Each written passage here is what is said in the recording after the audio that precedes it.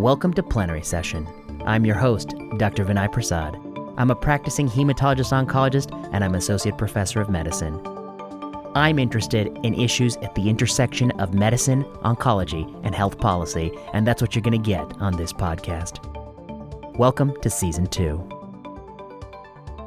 Welcome to Plenary Session Re-Up Edition.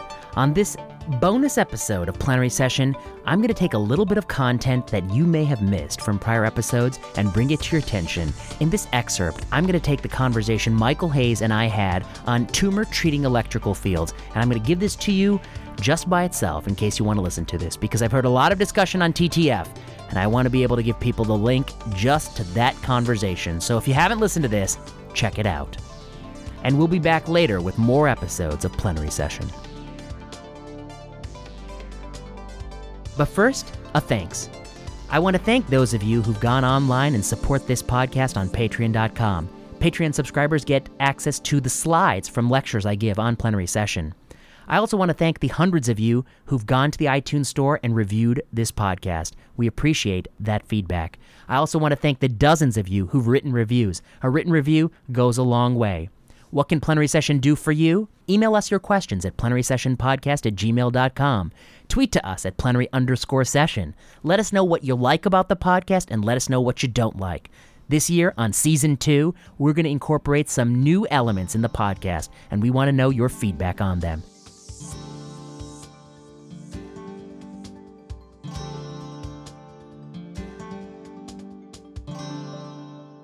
Let's talk about tumor-treating electrical fields. Yeah. There's some brain doctors out there, brain oncologists, radiation therapists, that gave a little bit of pushback about this issue because they point out a few things to me. One, there's no dispute. Glioblastoma multiforme is a serious disease. It has a very short survival. Mm-hmm. We ought to do better for patients who have that condition. There's no doubt in my mind. But, I would say I think everyone can agree that something is a bad problem. It's kind of a bigger philosophical thing. We can agree that something is a very bad problem, from poverty to, to dying from a cancer to, whatever you want. We can agree it's a bad problem. Just because it's a bad problem doesn't mean you have to be willing to adopt an ineffective solution. I think they're separate, right? Yeah. Problems are bad. And we can have sympathy for a bad problem. We can hope to do better. But the way in which we judge interventions has to be, I think, sort of standardized. I mean, it's whether or not they work or not. Yeah. This intervention, I would say that the data is not absent. I mean, there's something. But it's an interesting trial. You want to talk a little bit about, I guess first, what is TTF? Yeah, so that's a great question. So first I want to echo what you said. I am anti-glioblastoma. I think me too. We are all both right. Anti-glioblastoma, right? So in no way was this paper a critique of how we treat glioblastoma or the effort to do better. Right. So tumor treating fields are a medical device. So it's not a drug. It's a medical device that you place kind of transmitter arrays on the scalp. So initially for glioblastoma, it's on the scalp, and it emits alternating electric frequencies for glioblastoma, it's 200 kilohertz, I believe. Millihertz? That sounds more accurate. It's like when you tell me the temperature in Celsius. It means nothing to me. But the idea is it disrupts the mitosis, microtubules of dividing cells. And in glioblastoma, where you have these dividing cells, it can disrupt that process. And there's also some evidence that it's synergistic with chemotherapy. So the combination of chemotherapy with these alternating electric fields kills cancer. And by evidence, you mean evidence in vitro, in models, right? Mouse models and thing. And the other thing is you have to shave your head every other day and wear this kind of like onerous helmet. So it's this helmet, and then the electrodes can kind of burn the scalp a little bit, or it burns the skin a little sometimes. And then you have to carry around a battery pack. Which I found an article, the most recent battery pack, the entire pack weighs 2.7 pounds, I believe. I see. So that's a sort of a heavy MacBook. Yes. You also have to, somebody was saying online, and I haven't verified this to be true, but when I was pushing back on one aspect of the trial design, they say that it actually makes your scalp tingle. So I didn't know that, if it tingles or doesn't tingle. Well, we'll kind of talk about why they decided not to do it as a sham, but that was one of the arguments that they felt it would be unethical, and that that the patients would know because their scalp wasn't tingling. But we're both physicians, and I wouldn't have known that it's supposed to make it tingle. That it's supposed to make your scalp tingle necessarily. The other thing is, one might imagine that you could sham the tingle. Either with sort of a gelatinous... Put some Icy Hot on there. Yeah, right. Some sort of a topical, gel or ointment that could sham a tingle, or perhaps even something about what the mask is actually doing that will make it tingle a little bit. Correct. So anyway, getting to the trial, let's talk about the trial. The trial was, EF14, or they took patients with glioblastoma that had been initially treated with local therapy, so excision if possible, or biopsy, and then temozolomide. Yeah. And standard then of care. Standard of care. And radiation. And radiation. And then after they finished that initial course, they were subsequently randomized to either continue temozolomide maintenance or temozolomide plus this tumor treating field device. Right. And they were able to find a small, statistically significant PFS benefit, progression-free survival benefit. Correct. And in the initial report, an overall survival benefit with a p-value of like 0.03, just on the good side of the 0.05, not the bad side. 0.051, you pack your bags and you're thrown out of town. 0.049, you're a winner. That's right. Winner. Okay, so that was the initial result. But since then, there's a follow-up paper, I think, in JAMA where they have a little bit more robustness in that signal. Okay, so this is the trial. This is what people justify the practice on. Correct. Well, and it's been adopted, right? So yes. it's included in the NCCN guidelines for treating glioblastoma. I see. And I believe it's been FDA approved for this indication as well. More recently, it was approved for mesothelioma in the absence of a controlled study altogether, and that's a whole other can of worms. That's a very problematic approval, but now they're taking full advantage of the device standards, which the device approval... Well, I criticize drug approval because I think the bar is so low you can trip over it. But the nice thing about device approval is the bar is so low, you don't even notice it. You skate right past over that bar. You don't even catch your toe. Yeah. So here we are, one randomized trial. People kind of pointed out to me online, they say, well, you know what? Temodar also only has one randomized trial that really supports its use in glioblastoma. That's also not sham controlled. And I said, fair enough. But there's some differences here. The use of Temodar and other cytotoxic chemotherapy agents, I would humbly argue, has a higher pretest probability that it would work in any particular malignancy because of a body of evidence that shows it works in other malignancies. That we have a lot of data that perhaps even 1,000 or 10,000 randomized control trials that show a cytotoxic drug improves outcomes in a lethal cancer. We don't have that for an electrical current that alternates that's placed on the scalp outside of the brain. We simply don't have that pretest probability. It is an entirely novel mechanism of action. And when things are very new and novel, and when things are very off the beaten path, I think the evidence that supports them has to also be quite compelling. And so that's why, it's not just my opinion. We'll talk about the editorial stances. Some people actually agree. You need a confirmatory study. You need maybe a sham control. One of the things we haven't talked about is when you do this study and you don't use a sham control, this is an intervention that I think changes the way in which people interact with healthcare.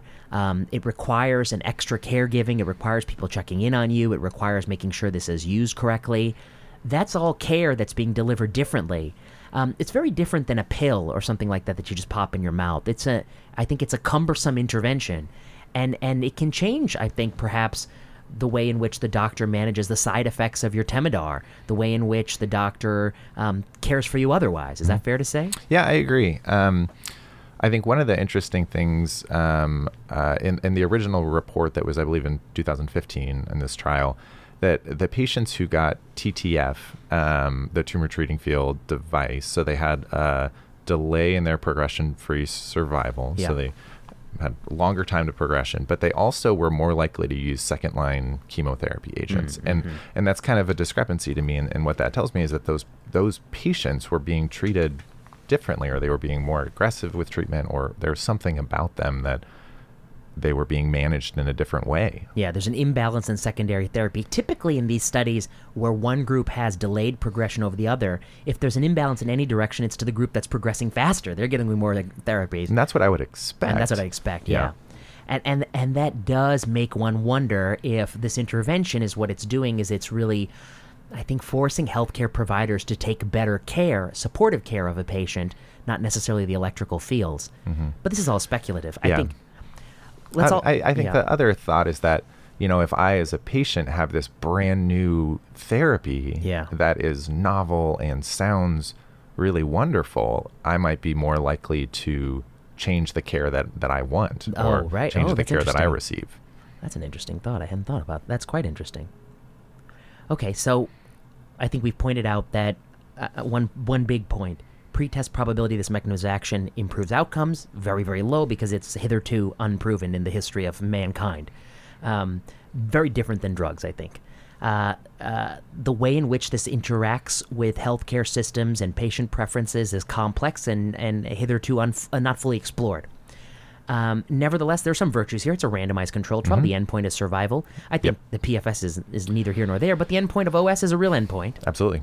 And I think the problem with the progression-free survival as the kind of intermediate endpoint is that the radiologists themselves were not blinded either. And so, the decision of progression, which you've talked a lot about, based on radiologic endpoints is very subject to bias, and that having this device can influence that. Wait, let's pause on this a second. Are you sure? Because this person online says the radiologists were blind. In the blinded review, there's also a PFS benefit, he says.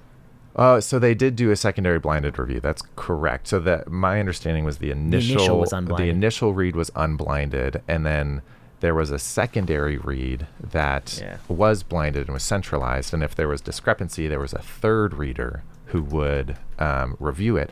But that if they decided that there wasn't progression when there was, they would not loop that back because the therapy had already been changed. Right. So they didn't change, there was no method to correct the initial error. And you're correct. So they did do a secondary analysis where they kind of corrected for that in some way. But again, it goes back to that issue of if we don't have a sham, how we interact with those patients, how we assess progression changes. Yeah, and even perhaps maybe even compliance with Temodar, at home and in the privacy of their house might be affected by, I have this novel thing that's going to help me, but I got to do the two together. The doctors say they're synergistic. It might be a Temodar reminder, if anything. This is all speculative. Oh, yeah. But the reason I think this speculation is important is because, let's make another point here. If there were 7 randomized trials, 4 sham-controlled, 3 non-sham-controlled, and they all showed tumor-treating electrical fields improve survival in brain cancer, lung cancer, pancreas cancer, sarcoma, you and I are going to have a different discussion. We're going to be on the Tumor Treating Electrical Fields bandwagon. Absolutely. Yeah, we're going to say that's just an overwhelming number of studies you have done. I'm convinced that, although individual studies might have strengths and weaknesses, the totality of the evidence is, I think, solid. Well, and going back to what we said about being anti-glioblastoma, I want to be on that bandwagon. Right, you want to be. I want Tumor Treating Fields to be really effective. And the data from this trial are very encouraging. And in terms of the step forward, and when was the last time there was a potential change in overall survival for a medication in glioblastoma been a long to time this degree, right? This is really encouraging, right?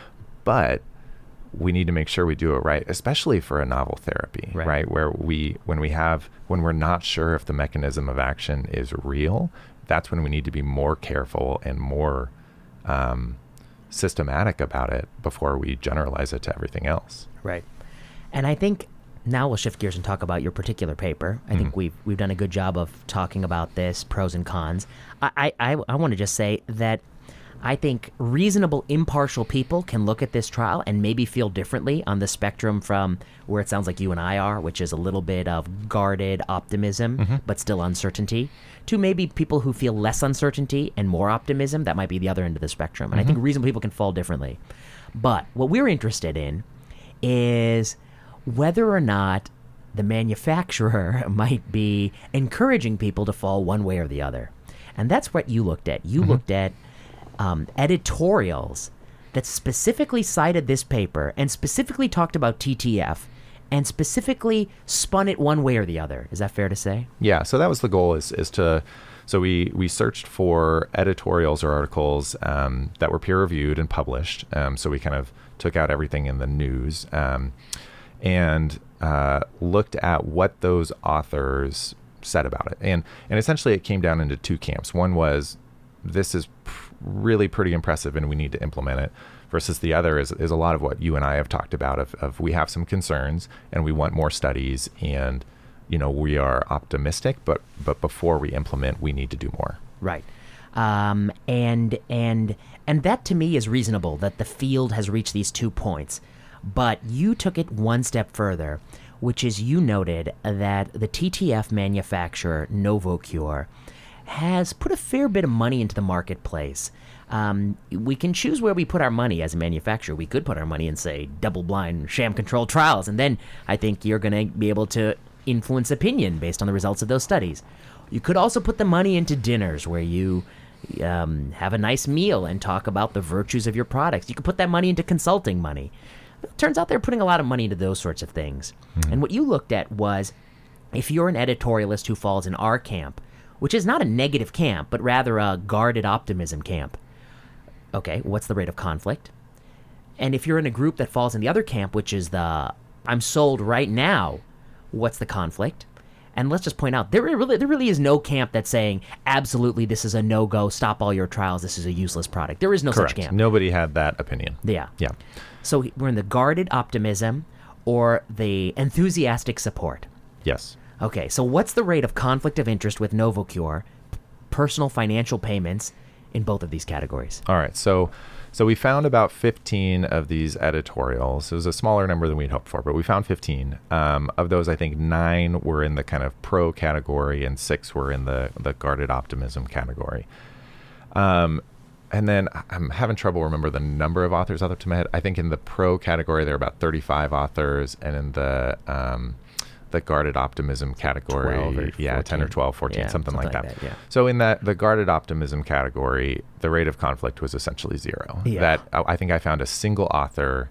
Well, and so we looked at either did they declare conflict of interest in the paper, or did you find was it I later? able to find it online via CMS Open Payments or any other way. Yeah.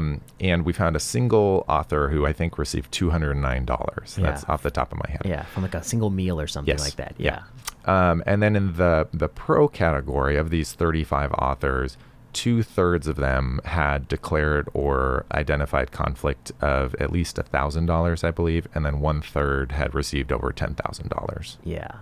And I guess I would say you're an internist, so one for $10,000, that's still real money to you, or have you gotten too rich already in your? No, I would. It's real money. I mean, that's most of these. There were some that were upwards of $20,000 or $30,000, and often these are in like a single paycheck. So I can't remember how many. I may have gotten one paycheck in my single life that is anywhere close to that. Right. And so I think that is real money. Yeah, I think it's real money. And the other side is that, when you look at other fields and how people are affected by money, it really doesn't matter, Yeah, it doesn't matter how much. Yeah. It changes how they act. Yeah. And so that's what I think is this unspoken thing here, which is that, reasonable people can fall on these two ends of the spectrum. But when you look at the stated editorial stance and you find it is just so lopsided, it's all the conflict is in the enthusiasm bandwagon. Almost none of the conflict is in the guarded optimism bandwagon. That is a concerning state of biomedicine. To me, it's not even a commentary about TTF. It's a commentary about are we in a profession that is free to engage with academic ideas, free from the influence of third parties? Or are we in a profession where third parties can put a thumb on the scale? You and I may be in the guarded optimism category.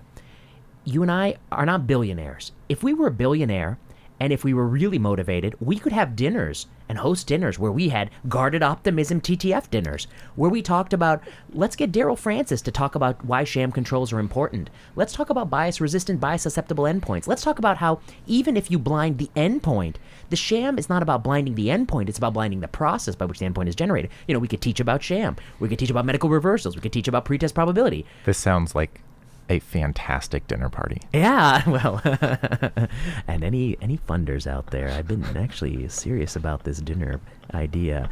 How about a non-conflicted dinner agenda, non-conflicted conference series? If you're interested, email us at Plenary Session. Okay, well, anyway. We should also say I have no financial conflict with TTF with makers? TTF or any competitor of TTF. Except for you sold their stock short just before you did this. Definitely. No, you did. And I would have to actually say I have no conflict with TTF and no conflict with, as I say, any for-profit entity in the healthcare space, but particularly any pharmaceutical company. I'm not in the Temodar business either. I mean, I don't know. The only intellectual conflict I have is the same that Michael has endorsed, which is we're both anti-GBM. We want GBM to go away, and that's true. But we are also pro-evidence, and we want reliable causal evidence to guide treatment decisions. And here, I'm not going to say the evidence is the worst I've seen. It's not. But it's not the best I've seen either. It's something in between. And so I think guarded optimism is the right stance. And again, seven randomized trials, 7 are sham in different malignancies. Boom, I'm sold, hook, line, and sinker. 1 randomized trial, not sham, never been replicated, a second approval in mesothelioma with a non-randomized study. Oh boy, that doesn't make me so happy. Just a matter of the totality of the data. Anyway, so here we are. Okay, so I think, this is concerning to me. It's concerning because of the influence at stake. I don't know, what thoughts did you have when you probed this data? So, I think, first off, this is a very limited study that you and I did, right? It has a lot of flaws, and it is not perfect, and it's possible that this is all random, but you're hurting my feelings. But yeah, I'm the one that did most. Oh, yeah, okay. I'm hurting my own feelings. Oh, shoot, yeah. He did do it. So I think that taking even with that kind of grain of salt, just realizing that there is this huge discrepancy, and that almost every single paper that was profusely pro TTF had, I think, over $1,000 of conflict in the authorship. Yeah. And that's real. Yeah. And I think that is concerning. And it may not be significant at all. We've talked about that. All of these financial conflict studies are all associative, right? There's no direct causative relationship, and there will never be. Right. But when you just look at it at face value, it's a big discrepancy, and I think it's hard to ignore. It's interesting, actually. The only entity that would actually kind of be capable of doing a causative study would be a company who could actually randomize providers to the intervention or not. Actually, I mean, companies would never have to disclose that. They may not even have to register that they're doing such a study. They could do it internally for, it wouldn't even be called a randomized, it would be for marketing purposes. They could do sort of a marketing study. I bet they have. Yeah. They're smart. They're smart. And the reason they give money to physicians is because it works. It has to work, and it's been shown in our literature from our side that it influences prescribing patterns. Yeah, we talked in the last podcast with Stacy about the Aaron Mitchell paper. There's some nice work by Kesselheim, Joe Ross and colleagues, great paper in the BMJ. There's some nice work by Lisa Barrow that looked at, I think, conflict of interest among editorialists in the wake of the hormone replacement therapy, boondoggle circa 2002, 2003. And I always say with people, sometimes you get pushback and say, how come you're not focusing all your efforts on intellectual bias, intellectual conflict of interest? I say, well, look, when intellectual conflict of interest has 200 publications plus that document it and measure it and quantify it, then sure. The other thing I think that's very slippery with intellectual bias is, and it's not to say I don't think it's the case. I think there's something important. There's something to be said for being able to come up with a priori definitions and apply that to situations. For instance, someone could say that, look, Barack Obama had an intellectual bias that he wanted healthcare for all. He had that bias since his early 20s when he started to see some things that affected his intellectual thinking, and then he went forth into the world with that bias, and he made sure it happened, But do we think of that bias the same way you would think of is if, say, for instance, a president of the United States, I don't know, owned a piece of real estate right across the street and would lease it out to, high-end foreign dignitaries while passing foreign policy that supported those foreign. No, we think about those so differently. One would be sort of almost an overt act of corruption, and the other would be sort of just the natural way in which people have ideas. Anyway, it's a big digression. You're laughing because this has nothing to do with reality at all. But but I do think it's interesting. Somebody was on this podcast earlier, and they're talking about sort of a very large effect. I know what it was. Is the Acthar. Daniel Hartung. Acthar is a corticotropin, which is this I don't want to say the word I'm about to say, but it is something of highly disputed evidence base that has a huge price that is Medicare is being paid for, and there was a strong relationship with the people who prescribed Acthar gel by Mallinckrodt Pharmaceuticals and those in whom there's financial conflict of interest. And Daniel Hartung did a lot of that work to map that out, and I've told him that I hadn't seen sort of such strong signals. I think one of the reason that we see a strong signal here, and that was seen in Acthar, is that this is a sort of one-hit wonder kind of company. It's a company that has really one product, and so it allows you to look at their payments in a very clean way. When you start to look at it for Pfizer or Amgen or something, they make so many products that it's hard to know, what one payment here means and what its purpose may have been. Mm-hmm. So I guess I'd say I think it's really good work. It appeared in the Journal of Cancer Policy. It's out now. I think I'll tweet it out when we put out this podcast. You did 2 projects that really took a lot of your time. Yes. And I don't know. Did you gain anything from it? Yeah, a lot of experience with Excel. A lot of time with you. No, I think... so 2 negatives there. So more time with me or the paperclip? Which was it? The paperclip. That Excel paperclip. Oh, that Excel paperclip. It helps you. He never actually helps, though. And same with me. It never... Just tell you you're doing a good job. Pat you on the back. Yeah, I enjoyed the TTF paper more, as you can probably tell just from us talking about it. I just feel like there's a lot more meat there, and how dare you? The money side is very interesting. Killing me. It took less of my time, so that was probably part of it. But no, again, we've talked a lot about the financial side, and I think it's very interesting, and there's a lot of money involved in all of this. And Kaiser draws a full firewall. It's worth pointing out. As a Kaiser physician, you're not allowed to consult for any drug companies, is my understanding. Oh, I've never been in that position, so I don't know that I had to come up against that. That's probably true. I don't know for sure, though. And then the other thing I always like to point out is if you were an employee of Pfizer, you would not be allowed to consult for Novocure. It is stricter for you to work for Pfizer than it is for you to work at a university. Yeah. I think that's just an interesting observation because, of course, conflict of interest had nothing to do with anything, as some people would want you to believe. Then why could I not work for Amgen and consult for Pfizer on the side? Yeah. Have at it. It's all confluence of interest. Yeah. I think the other interesting thing, and I've never seen any data on this, but what do patients think about physicians that have a lot of conflict? Yeah. Like if you see a doctor and the doctor says, I recommend this medication, and oh, by the way, the makers of this drug gave me $40,000. How do patients see that?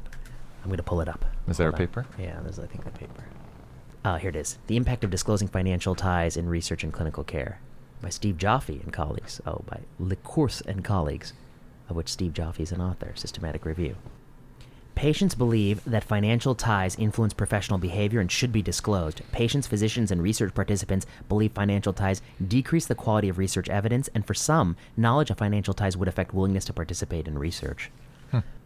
No study assessed the impact of physician financial disclosure on patients' willingness to receive clinical care. So mostly documented research, Yeah, and in no way am I criticizing anyone for receiving money. Right, that's not what this is about either. That's not what you're doing, but I'll leave that to you. But I think in my own life, if I told patients I want you to take this medication, and by the way, they pay me a lot of money. Yeah, patients would scoff at that. Yeah, I think so. That would be my anecdotal impression. I'll say a few things about disclosure. One is I wonder, as you wonder, what is the impact of disclosure on the patient's perception of care, on their actual choices, on what they do? I think that's important, and there is some work that explores that. The second thing, I think, is what is the impact of disclosure on the psychology of the person receiving the payment? I believe there's a paper, which I'll have to track down later, that suggests that people who know their payments will be disclosed someday are actually less likely to engage in those relationships and may come to second guess, like, is it actually worth it for me to have this disclosure, to have this relationship? So is it a deterrent? Is there a deterrence feature to it? The third thing about disclosure that's underappreciated is that disclosure facilitates research like the research you did. Without disclosure, you could not do your research. It's a tool to study the problem even more. I guess I would say that I think reasonable people may disagree on what the appropriateness or inappropriateness of these financial ties is. I think, we've written some papers, not you and I, but I have written some other stuff where I argue that the same kind of financial entanglements that would be considered political corruption in academic sense are considered just a footnote, just a conflict of interest. It's a paper we published in the Hastings Center. I think that part of the reason why it is so hard to get reform here is, I guess, a couple-fold. One, I think people who often receive the disclosures may feel as if they deserve the disclosures. And, they might deserve something because actually these are people who worked very, very hard. They're very, very smart. They do really good research. They've probably had deferred income for at least a decade or 2 decades when they did all their training. So they may feel like they're entitled to actually the fruits of what they've earned. I've paid my dues. Now let me enjoy some of the financial ties that come with, the opportunity. Second, they're probably making less than they would make in private sector or in private practice, and so they may say that this is a way to kind of bridge that gap, to take away that sort of that loss. So I think that's part of the reason it persists. I think the other part of the reason it persists so greatly is that at the end of the day, doctors are a really revered position in America, and doctors, like other people who are revered, probably get away with more than what people who aren't revered are. So the same behavior from a congressman, which might get public scorn, will in your family physician might be like, well, he's a good guy, he's my family physician, or she's a fantastic family physician. It might be treated differently. I think those are some of the things. But the literature I had been reading earlier, and I'll have to pull it all up, which is that in general, the disclosure actually leads the person being told to have greater confidence in the person confessing their sins. It's sort of it sort of cuts the other way. Yeah. But it's an interesting paper. You wanted to end by saying there are a number of ongoing studies of this TTF. Yeah. So one is in pancreatic cancer, one is in non-small cell lung cancer, and there have been phase 2 trials of both of those that have been published recently. Neither of them are sham controlled. I see. Well, randomized is better than non-randomized. Sham is better than no sham. But any confirmatory study is better than no confirmatory study. I think the real questions will be asked if all of the other randomized trials are null, and this is the only setting in which it works. And I'm sure, like many things in life, if somebody were to come up with a biological reason why this would work and other things wouldn't, we can all come up with said reasons after the fact. I recently read some article about Supreme Court jurisprudence, and the author said, it makes a lot more sense if you think about it in terms of this way. These are smart people trying to come up with arguments to reach the conclusions they've already reached than the other way around. It makes more sense. And sometimes when you read editorials of medical papers, it's smart people trying to come up with arguments to reach the conclusions they've already reached. And that's what worries you when financial ties go so much hand in hand with those conclusions. I agree. I think all of us do that, right? Like we have our idea and then we kind of make up the course to get there. Yeah. And it's hard not to. It's hard not to. That's part of what clinicians do, though, is you have to question yourself. Yeah. It's literally the skill that's taught in every term paper, right? Come up with your thesis and then come up with whatever garbage gets you to that thesis. Well, Michael Hayes, it's been a pleasure to have you on the plenary session stage to take us through these 2 important papers. I think we will let others decide which is the most important. But let me just check how much they're both been cited. I anticipate the number will be small. You can cut that out if you want. No, that's good. You can keep it. Association between conflict of interest and published position on TTF. 0 citations. But it's only been out a few weeks. That's not fair. It's not fair at all. That one's brand new. It's brand new. People are just ready for it. Now let's go to the parachute one.